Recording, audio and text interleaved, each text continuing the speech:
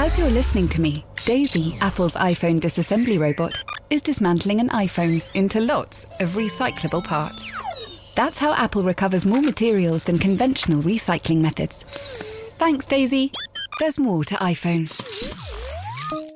Hey, I'm Ryan Reynolds. At Mint Mobile, we like to do the opposite of what Big Wireless does. They charge you a lot, we charge you a little. So naturally, when they announced they'd be raising their prices due to inflation, we decided to deflate our prices due to not hating you. That's right. We're cutting the price of Mint Unlimited from $30 a month to just $15 a month. Give it a try at mintmobile.com/switch. $45 up front for 3 months plus taxes and fees. Promo rate for new customers for limited time. Unlimited more than 40 gigabytes per month slows. Full terms at mintmobile.com. Yo, technology. What is it all about? I believe in the next 20 years, there's going to be baby born on the moon from the people who are living on the moon. And they're going to be parents who are going to be looking up and saying, we come from that planet.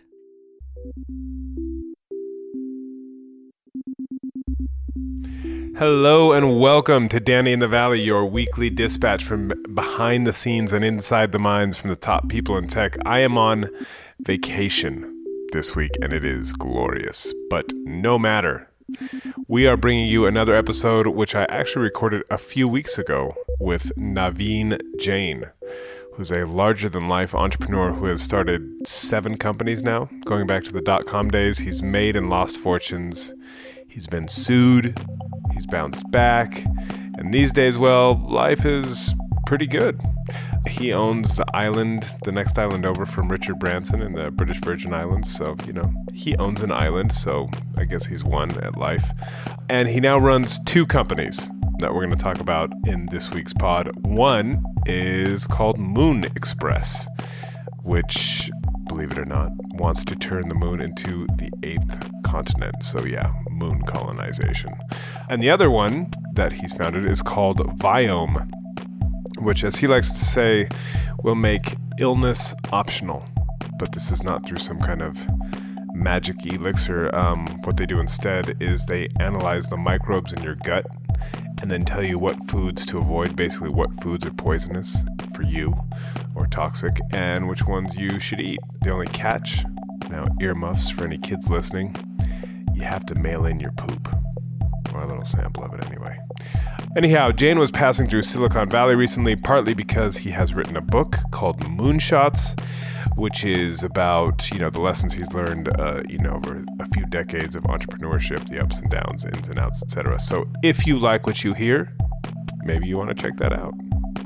Anyhow, I hope you enjoy the conversation. We recorded it at his hotel, actually in his hotel room. And yeah, I think you'll find it interesting. I know I did. So, without further ado, I will give you Naveen Jain. Enjoy.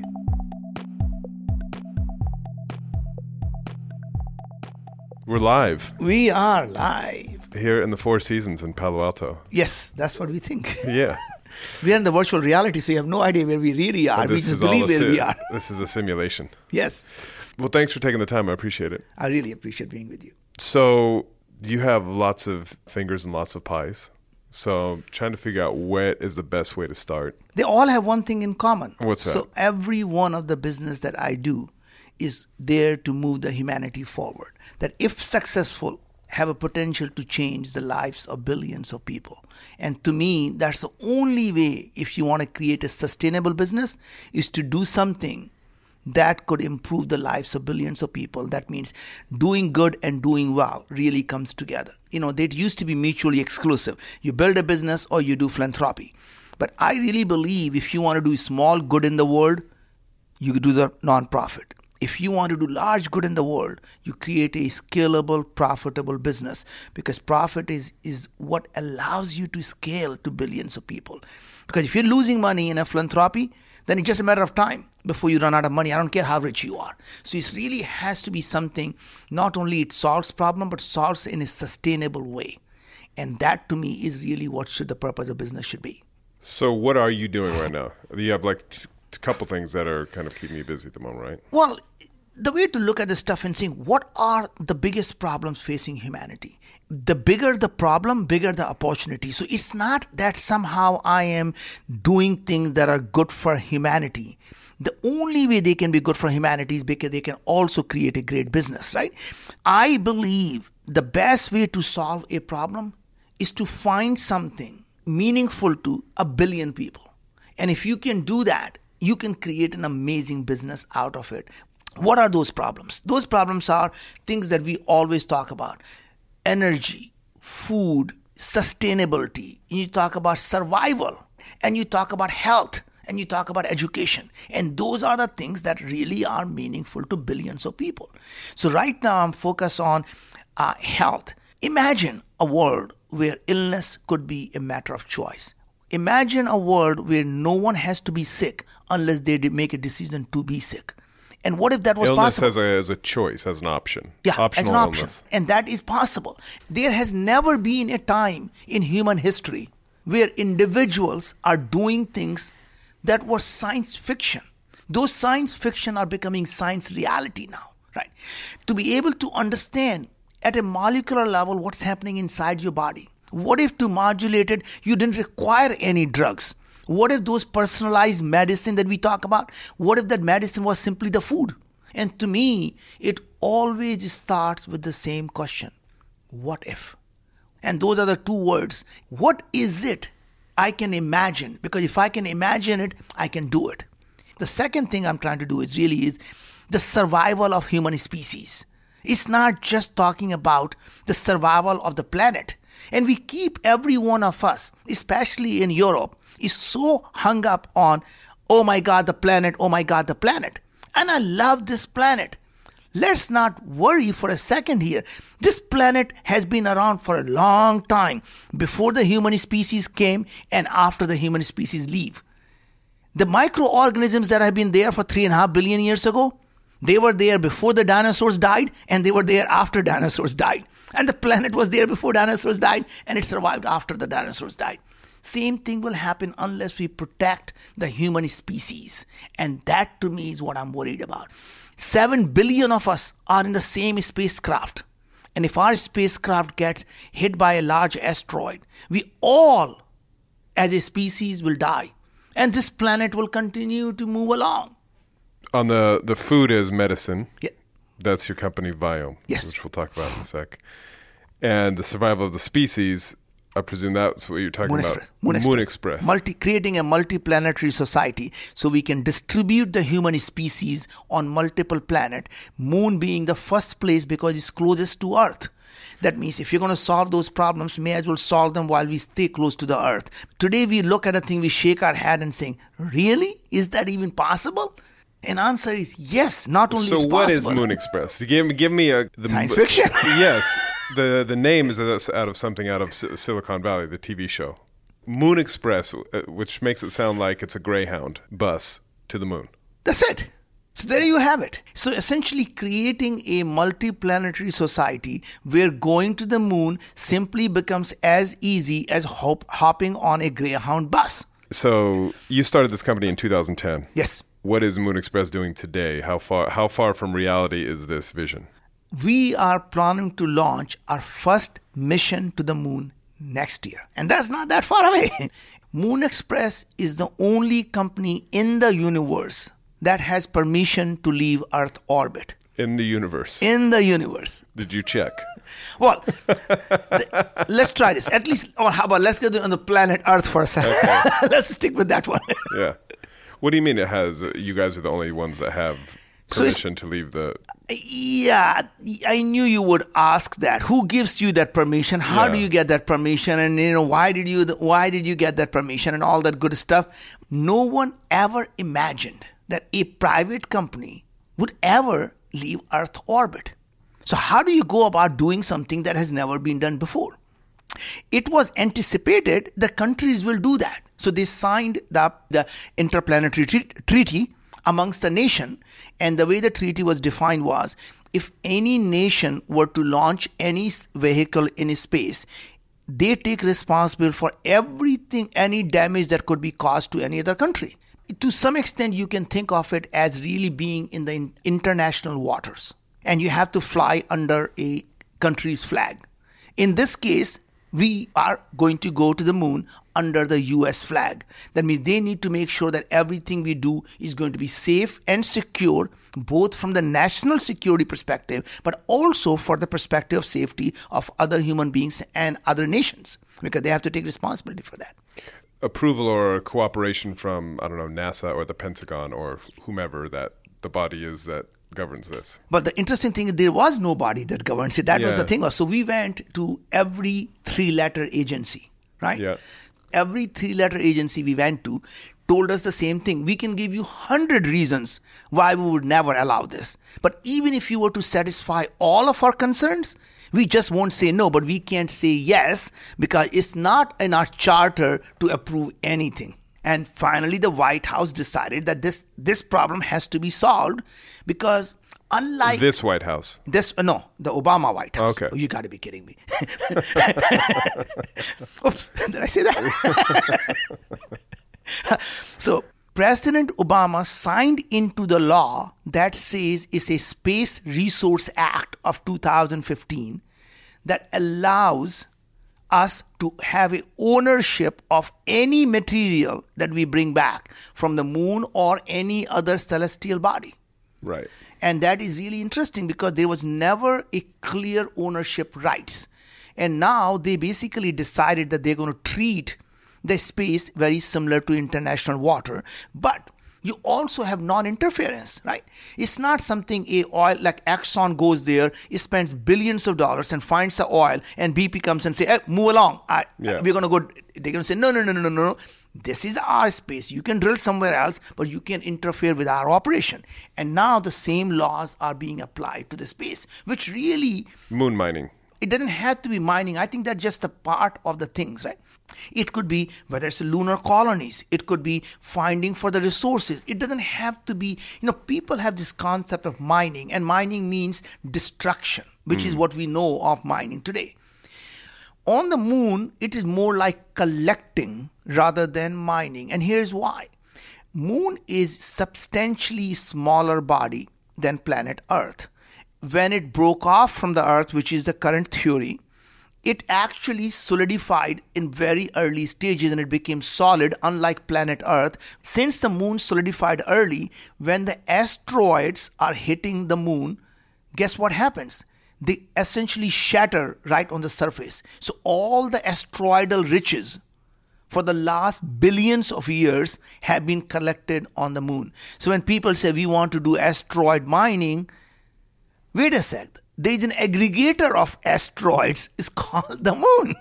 Other part that really is exciting about the moon is the water on the moon. As you know, the water is the oil of the space economy. Water means hydrogen and oxygen, fuel for the rocket and fuel for the human beings. And that's really exciting. Now, not only you can make a place livable, you can also use that as a launch pad to go to deep space because now you have a fuel depots along the ways. And really the idea is how do we use the resources on the moon in situ to be able to live on the moon? Do we have to use the resources and do we have to be a species as we know of it? Or would the human species can be modified to live on a completely different environment? The human species modified to live on the moon. Or any other place. I mean, think about it. The people who live in Scandinavia and the people who live in Africa. Send them to the moon. No. Or people who live in Africa. They have adapted to live on the environment. Right? Why is that? Some people are pale, some are black, some are different, very different adaptations. So when people talk about, oh my God, how are you going to modify the human species? That human species gets modified based on where you live. Over a very, very, very long time. Now you're getting the crux of it. It used to be by random selection. Now the technology that we have at our disposal is able to accelerate that path, and it's no longer trial and error. It can actually be done by design. We know there are bacteria that are growing in radioactive nuclear waste. That means nature has figured out how to protect its DNA from very high radiation. More than that, nature has also figured out how to use radiation as a source of energy. Now imagine if we can take the genetic material from these bacteria organisms, use the CRISPR to modify the human genes in vivo. That means, as you know, while you're still living, and now you can be not only radiation proof. And what if you don't even need the food for source of energy anymore? What if the radiation was the only energy source you needed? What if in the evening all you have to say, honey, do you want to go out for a walk and get some radiation? That is all in our mindset. This sounds like the plot of a science fiction dystopia where the lunar humans we genetically engineer rise up and kill us all. But that is a dystopian plot, or it could be a utopian plot where the humans are multiplanetary society, all having the same purpose of keeping the humanity alive in different places and reseed the humanity. One of the things I think is so interesting about you just talking about this, making us a multiplanetary species, you're not alone in thinking this. Not at all. Elon Musk, Jeff Bezos, etc., they're all pouring billions of dollars into this idea of making us, as you say, an interplanetary species. Yes. Why? This is not a matter of if. It's only a matter of when. But what about the why? The why part is a survival of the human species. Do you want to restart another evolution of another species that may be totally different, that we don't know how long would that take? What happened to dinosaurs?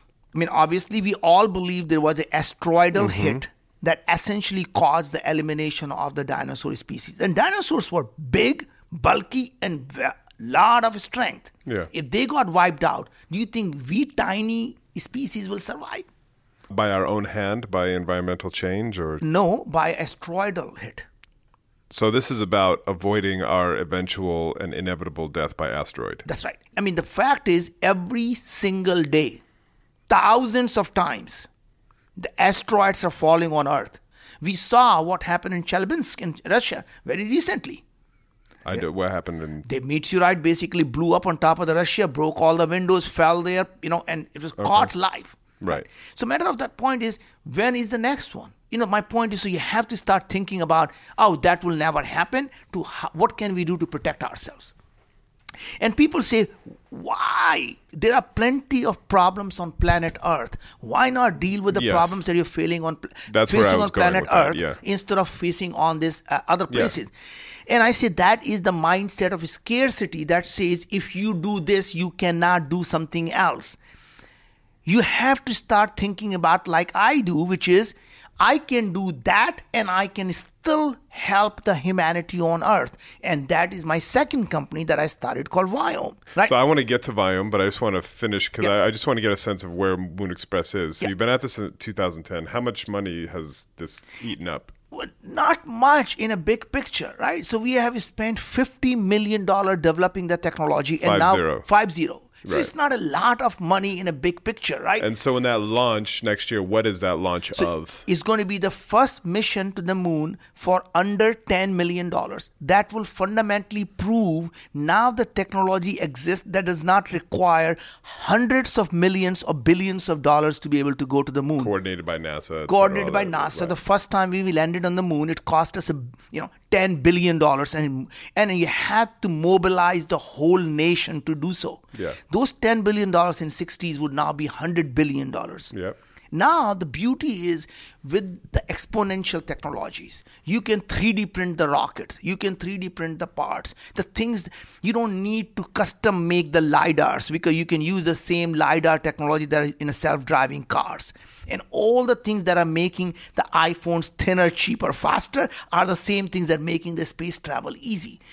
The interesting thing is, as you mentioned, why are so many entrepreneurs are looking at space? Is because there are tremendous amount of parallels between space and the internet. Right? How so? Yeah. So if you look at the internet in a broad picture, there were 3 sets of companies that were created. Mm-hmm. Companies that laid the fiber. A lot of which ended in disaster. Thank you for pointing that out. But when they started, what they believed they control the whole nation's data traffic. Yeah. They will be able to essentially be the gatekeeper and drive all the value. Charter, telecommunications, people like that. Yeah, And they yeah. all essentially became commodity, and most of them became a disaster. What is the fiber of the space? Rocket companies. Yep. Rocket companies are going to become the commodity because there are going to be hundreds of them, and they're going to compete against the same thing. Cheaper, faster, and it's going to go down to marginal cost of zero. Okay. Because only cost of going to space is going to be fuel. And someday that cost of the fuel is going to be so little because you'll be able to use nuclear. Now, second type of companies that were created were the companies that actually build the last mile solution, the internet service providers. Yeah. They also became commodity, but they had a recurring revenue business because they were able to get some small money per subscriber.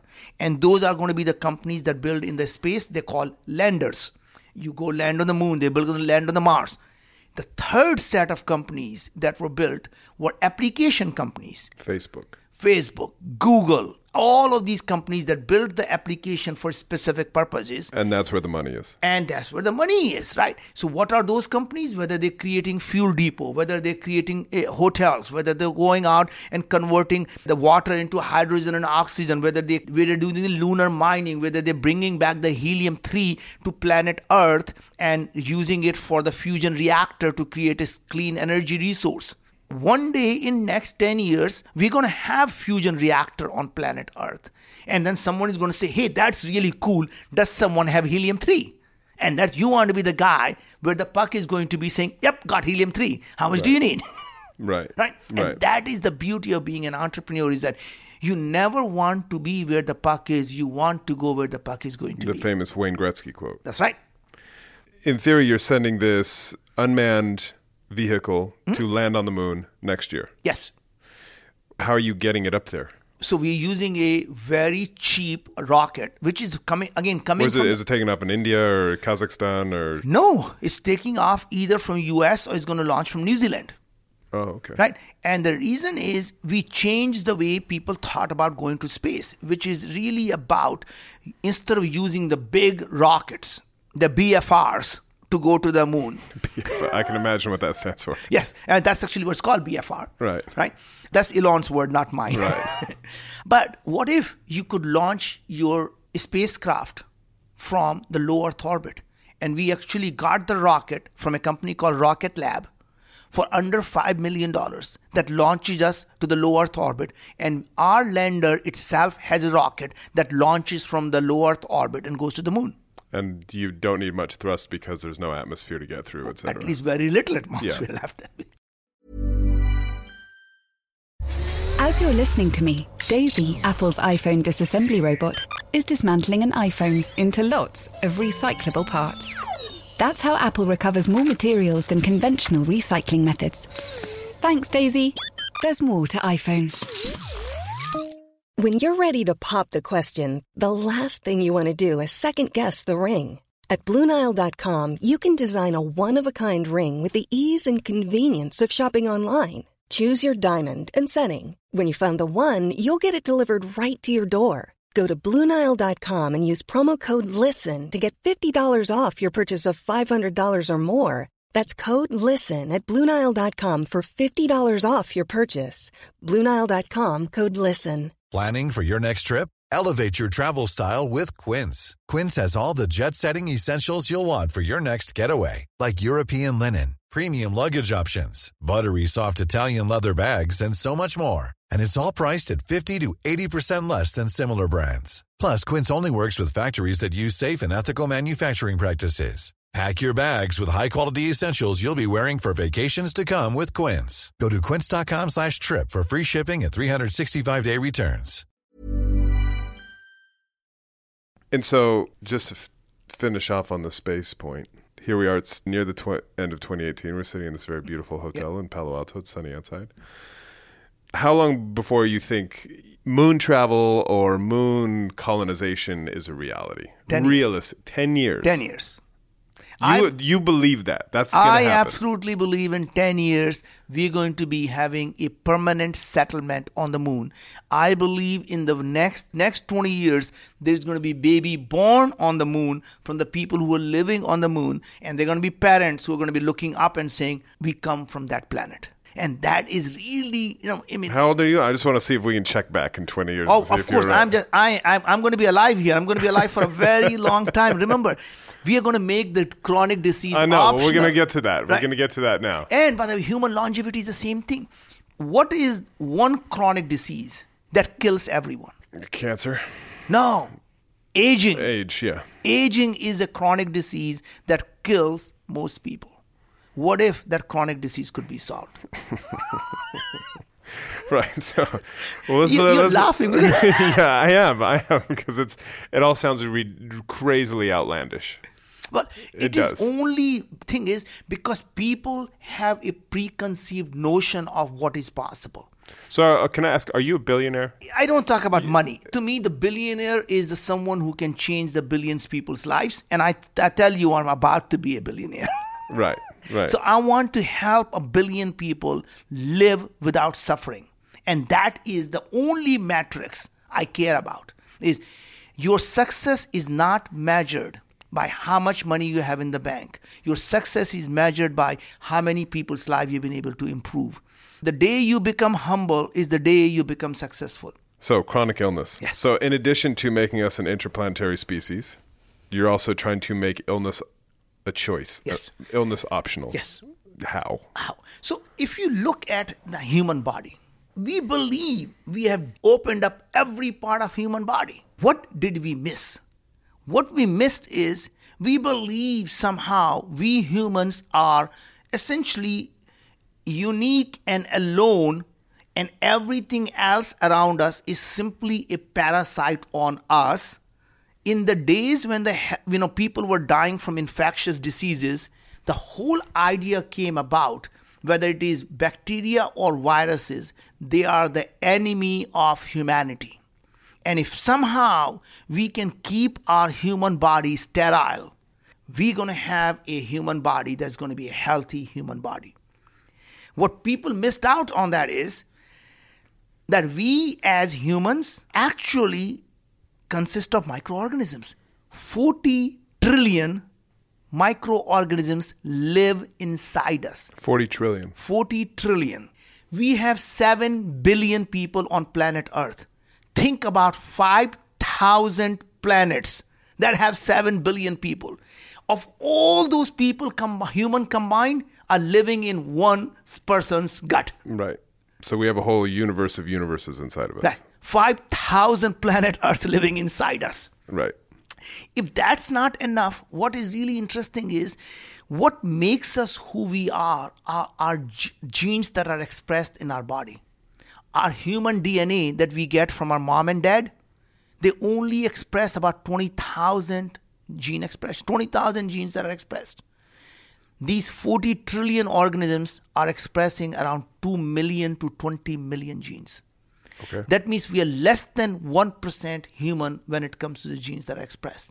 Now, the thing that really, really got me into this was every scientific literature, every single chronic disease, whether it's Parkinson's, Alzheimer, depression, anxiety, obesity, diabetes, autoimmune diseases, heart diseases, cancer, every one of these diseases is caused by inflammation. And every one of these diseases is caused by the imbalance of the microbiome. Or the microbiome, when they're releasing the enzymes and peptides and molecules that are absorbed in our body and they change our gene expression, is what's causing all these chronic diseases. Is that true? Scientific literature is absolutely 100% clear. There is two parts. One is causative and one is essentially correlated. Yeah. So in many cases, in all the cases, they have proven that there is a direct correlation between microbiome imbalance and different diseases. In some of the cases, they have also proven the causative part. Okay. So for example, they were able to take a gut microbiome from a fat person and gave it to a mice that did not have any gut microbiome, and that mice became fat. And that's the only thing that changed. And by the way, they did the same thing with diabetes. They did the same thing with a bunch of other diseases. In fact, in human species, there are few times you are allowed to essentially take someone else's microbiome and actually install it in yourself. It's called fecal matter transplants, FMTs. That sounds okay. Right. Yeah. So when you have a disease, when you have a C. diff infection, and you have to take lots and lots of antibiotics, and we'll come back to what causes C. diff infection, right? Yep. Once you have that, the only proven and only time it is approved for you to be able to take essentially a poop from another person and essentially give it to you to essentially reinstall your microbiome, because your whole microbiome has been gutted down and C. diff has taken over, which is a nasty parasite. And when you give other microbiome there, they basically control the C. diff to go back into its place, right? The whole idea of looking at the genes, which is the DNA sequencing, was really the false way of looking at the human biology. From the time we are born to the time we die, our genes don't change. Our DNA does not change. It's identical. How is it somewhere along the lines we start to get sick? Something else that changes, that is the expression of these genes. That means it's not the genes, it is the gene expression that what matters. And that's really what we set out to do. So I started this company called Viome, and the fundamental things we do is to understand every gene that's expressed by your microbiome, and soon we'll be also doing the same thing on the host side. Host side, which is the humans, right? Okay. So microbial things are in our gut. The host side is like looking at the blood to understand how the gene expresses changes. So right now, the way it works is I go to Viome's website or whatever, I pay whatever it is, a few $100. Yeah. But it's not few thousands or tens of thousands. It's few hundred now. And you send me a box, and then I deposit my gift to you in this box. Tiny gift. Remember, sometimes the best thing comes in a small quantity. So you basically, I send a poop sample to you, and then what do you guys do with it? So we analyze that and essentially look at every single thing that your microbiome is doing inside your gut. Okay. And by looking at the stuff and saying, what are the things they are producing? And that's really our key. We don't just look at what organisms are there, which is why this science never evolved. 99% of the companies that all are out there who are doing microbiome testing, they're simply doing this scam, which is 16S testing. So when you go to companies like Ubiome, BIOH and Biome or other crap, they're all simply scamming you. They do the 16S test that cannot detect any of what is going on inside your gut. They look at most 16S can give you is only the bacteria at very, very high level, like 8 different types of bacteria. Every human has the same 8. So really there is no difference when you're looking at that level. Hundreds and thousands of different organisms can produce exactly the same thing. That means your gut may be completely different from mine, but we both could be producing butyrate, which is good for our body. Okay. And same thing, or could be producing some different organisms could be, or the same organism can produce multiple things, depends on what you're eating. So now imagine once we look at how your body is inside your gut, now we look at the food and we say, okay. So effectively you're reverse engineering from this sample. Yes. What are the foods that you can digest that are going to produce the nutrients that your body needs, and what foods you need to be avoiding so that you don't produce the stuff that's causing toxins and causing the inflammation in your body. So let me give you some examples. Okay. So when people believe that spinach is really healthy, it turns out spinach has very high oxalic acid or oxalates. When you eat that food and your body and your gut cannot detox that oxalic acid into something benign, you're going to end up as a kidney stone or cause inflammation.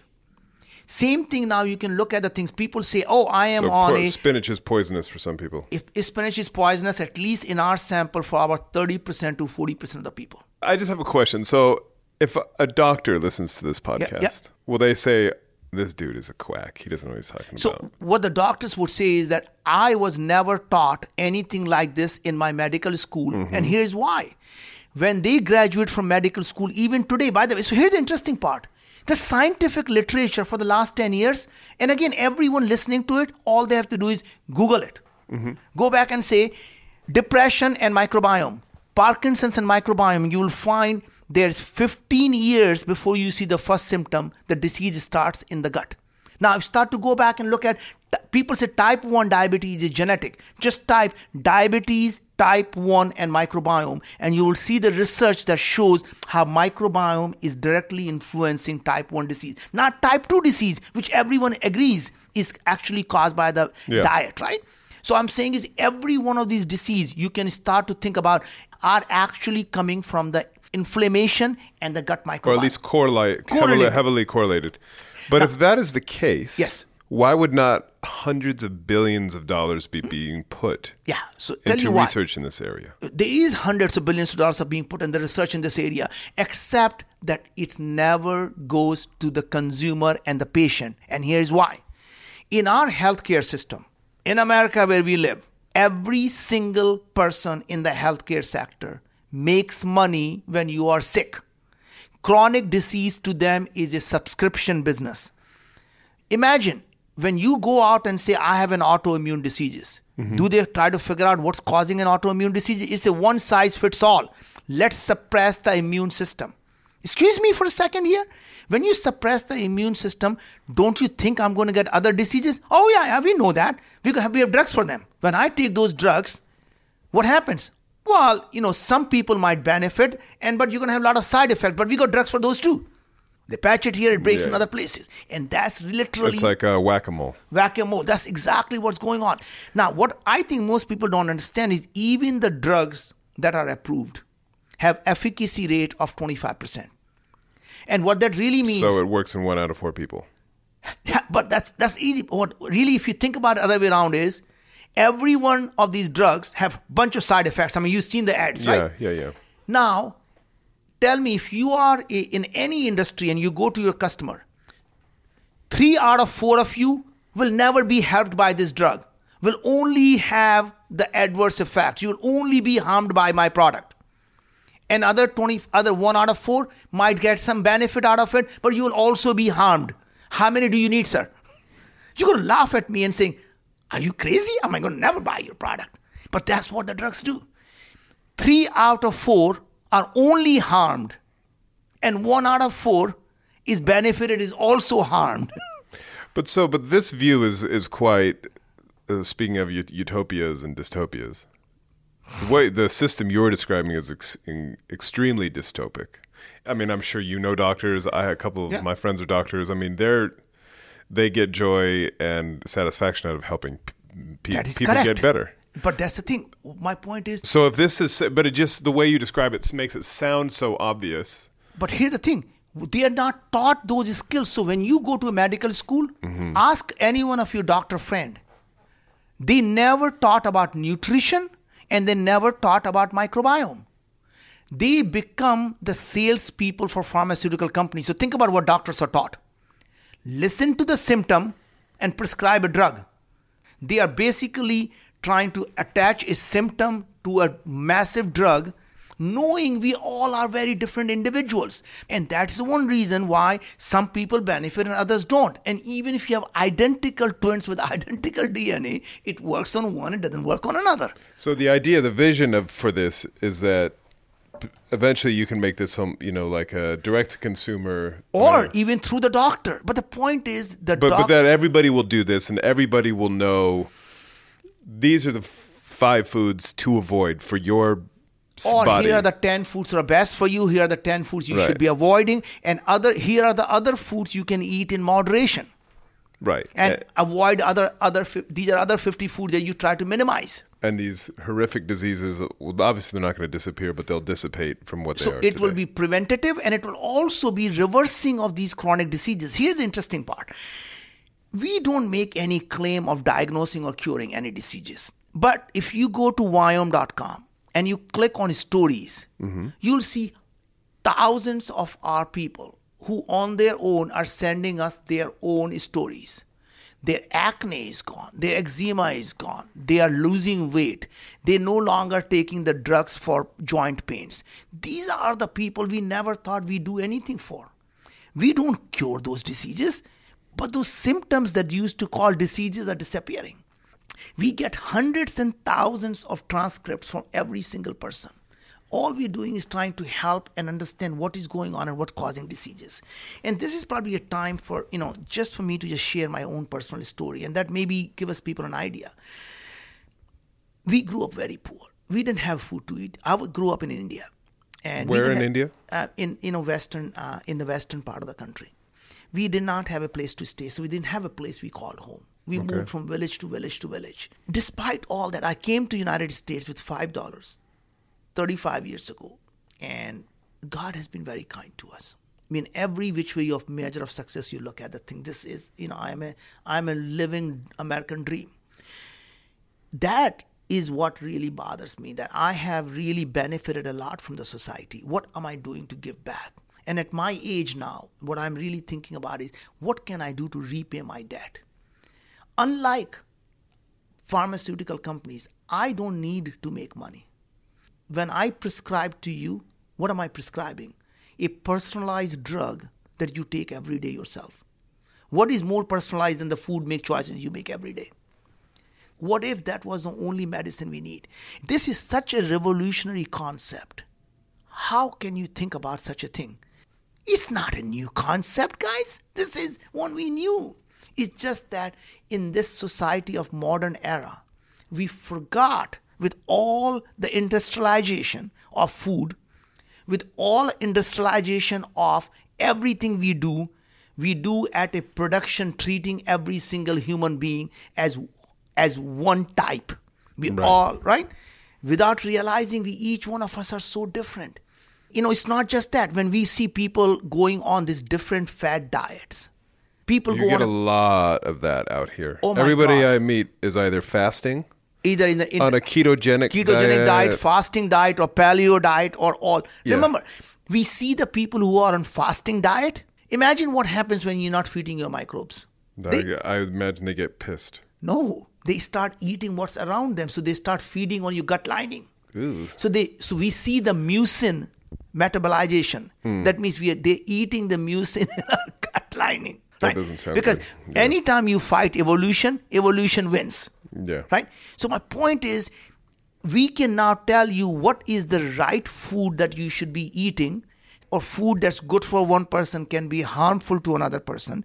There is no such thing as universal healthy food. Even the food that's good for you today is not necessarily going to be good for you in the next 3 months. And here's why. When you eat certain types of food, you're feeding those organisms, and your gut is constantly being modified. And that means if you don't retest yourself every 3 or 4 months, then you're going to again become imbalanced. And that's one reason even the people who lose weight on a certain diet, they plateau out or they start gaining weight again. That makes for a very good business model for But it Viome. doesn't, because we actually charge very little. So remember, this thing used to cost tens of thousands. We charge for the initial test $399. Subsequent tests are only $199. We don't even make money. We are simply doing to get to the cost. It's trying to hope that our cost will continue to come down. As it comes down, we're going to keep reducing the price. Our job is not to make the most amount of money. That's the reason we don't do advertising. Because when we do advertising, somebody's paying for it. Yeah. And we're trying to keep the cost as low as possible. But if it's, again, back to the philosophy of helping billions of people, why not advertise? Why not? Because, I mean, again, if all of this research is there in plain view and nobody else is doing this, and this is something that could change society and people's lives, why? How many people can afford it? That's a problem. The problem I look at the stuff is how many people can pay $399 or $499. Presumably, the more people do it, the easier it would be bring the price down. And that's what we're doing, is trying to keep it low enough and build enough volume through word of mouth, which is really, our customers are our biggest, our biggest supporter. Right. So if you just look, go to Viome.com and look on the stories. Our customers talk about us everywhere. And the interesting thing is, the people who have taken our test have become our biggest supporter. Deepak Chopra, Dr. Oz, everyone, the Michelle V. You got thousands and thousands of influencers They talk about us because they all have seen it work for themselves. Even the people who thought they were healthy with a 12-pack ab will come back and say, you know what? After I change my diet, my bloating is gone. Right. This is not a time you and I will go out drinking and come back the next day and say, honey, I might have caught diabetes today. Because it's not something you catch. It is something you develop over a long period of time because a low-grade chronic inflammation. And by the way, it's not just diet. Other thing is stress. We live in a society that our even human body wasn't designed to be under constant stress, right? Or certainly sitting at a desk for hours at a day. That too. But I think about it. Only time the stress is needed because that is what saved us. Fight and flight. We were in a sympathetic state when we were under danger. And guess what happens when you have in a sympathetic state? At that time, body shuts down things that are unnecessary. What's unnecessary? Your immune system, your digestive system. When there is a tiger chasing you, does body say, let's keep all the energy to digest the food here, or let's keep our immune system so we don't get infection? It's simply saying, let's shut everything down, let's put the thing, and the two things will happen. Either you died and you were done, or you survived and stress was down. Right. That is, your body is always in the sympathetic state. And that means your digestive system, your immune system is constantly under attack. And that's the reason that if one advice I can tell you that people should do without having to do any Viome test ever is before you eat, take a deep breath. Calm down, relax, get yourself into parasympathetic state before you put a food in your mouth. When you're stressed and sitting in front of TV and eating, your digestive system is shut down.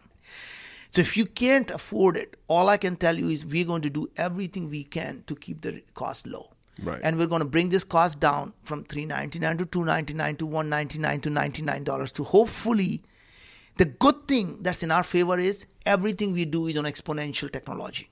The cost of sequencing is coming down. Cost of processing data is coming down. All those things will bring the cost down someday to under $10. And hopefully everyone will be able to afford it. Right. So this is company number 7. So you came here when? So I came here in 1983. What did you study?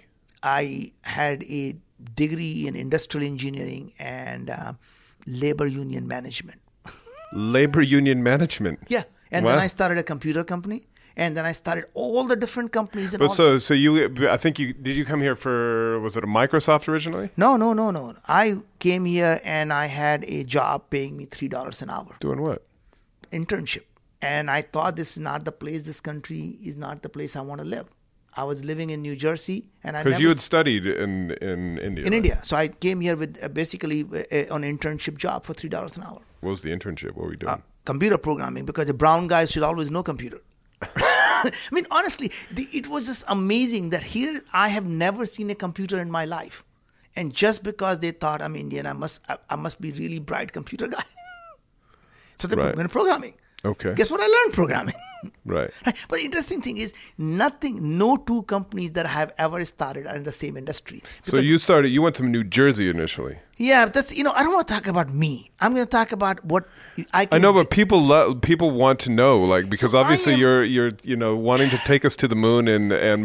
talk about the lessons I have learned in life, because the lessons I have learned is once you become an expert in any field, once you become good at something, you're mostly useless in that field. And what I mean by that is once you're good at something and you become an expert, the best you can do is to improve it by 10% or 15%, incremental improvement. Yeah. If you want to disrupt an industry, you have to come from outside the industry, knowing nothing about that industry.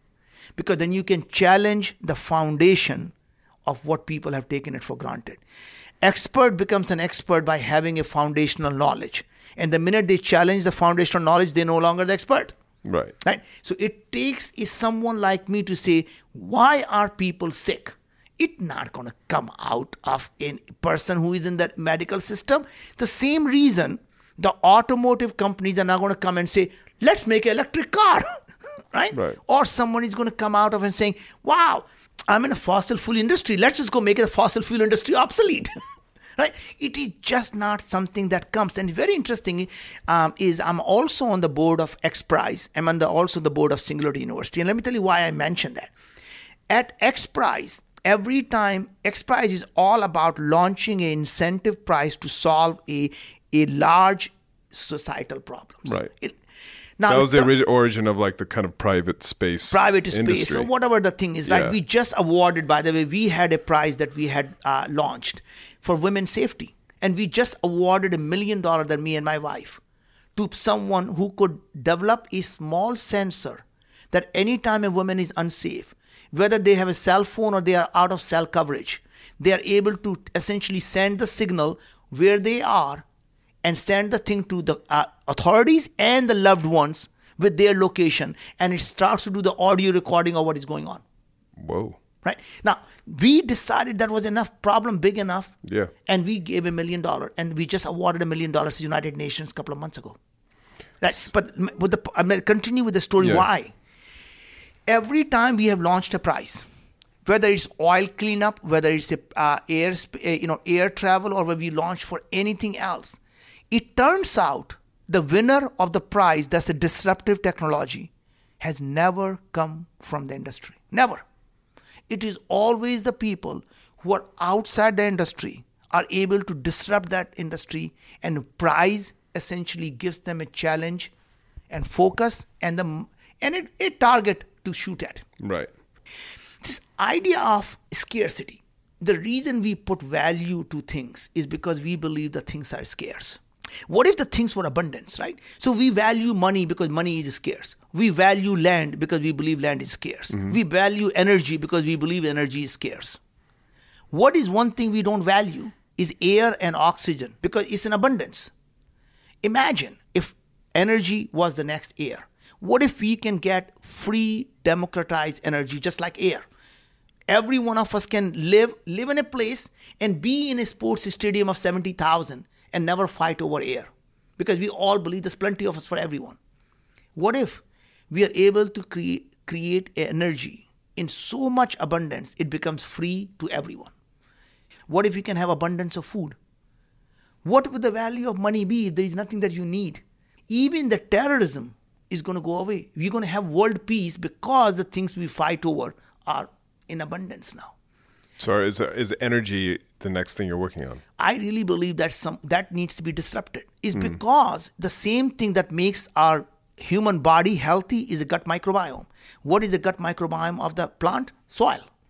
If you are able to adjust the microbiome of the soil, not only you won't need the pesticides, you will be able to increase the yield substantially.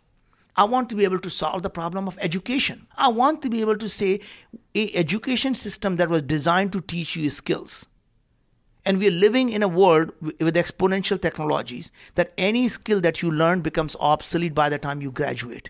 What you need is learning to learn. It cannot be unidisciplinary because problems tend to be multidisciplinary. Yeah. How do you create that? That's another problem that should be solved by personalizing education system to have you learn, not how the teacher teaches. How long do you think you're going to live? Because these are a lot of big problems and these are going to take a long time to solve. But they don't take a long time, and that is the beauty of the current environment. If you look at the cell phones, to get to the first million cell phones, it took 10 years. To get to the first million Snap users took a lot less. Yeah. Right? So my point is, ability for people to be able to create new ideas and to be able to be adapted is substantially smaller now. Is the point then that you think this is a kind of epical moment in human history? We are living in the most innovative decade in the human history. There has never been a time in the human history where individuals and a small group of people are capable of doing things that only could be done by nation states. And that's the reason I believe the entrepreneurs are going to become the next superpower. We are going to be able to solve the problem not just of making illness optional. We're going to be able to solve the education problem, create abundance of food, create abundance of energy, create abundance of free fresh water. And those are the problems that are going to be solved by entrepreneurs. Healthcare did not get solved by Obamacare or Trump care or Putin care. It's going to be solved by an entrepreneur who says enough is enough. Right? Yeah.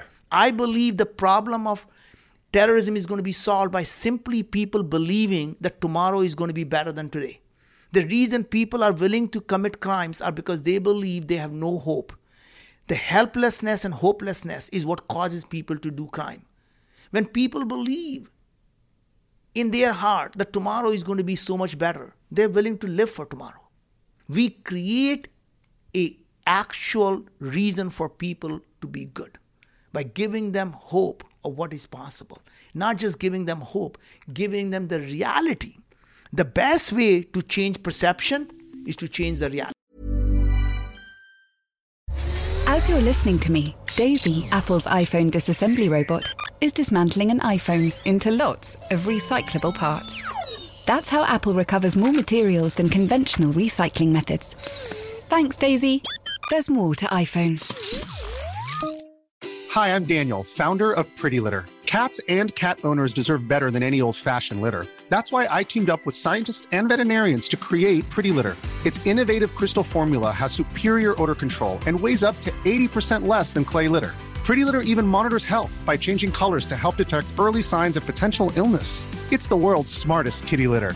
Go to prettylitter.com and use code ACAST for 20% off your first order and a free cat toy. Terms and conditions apply. See site for details.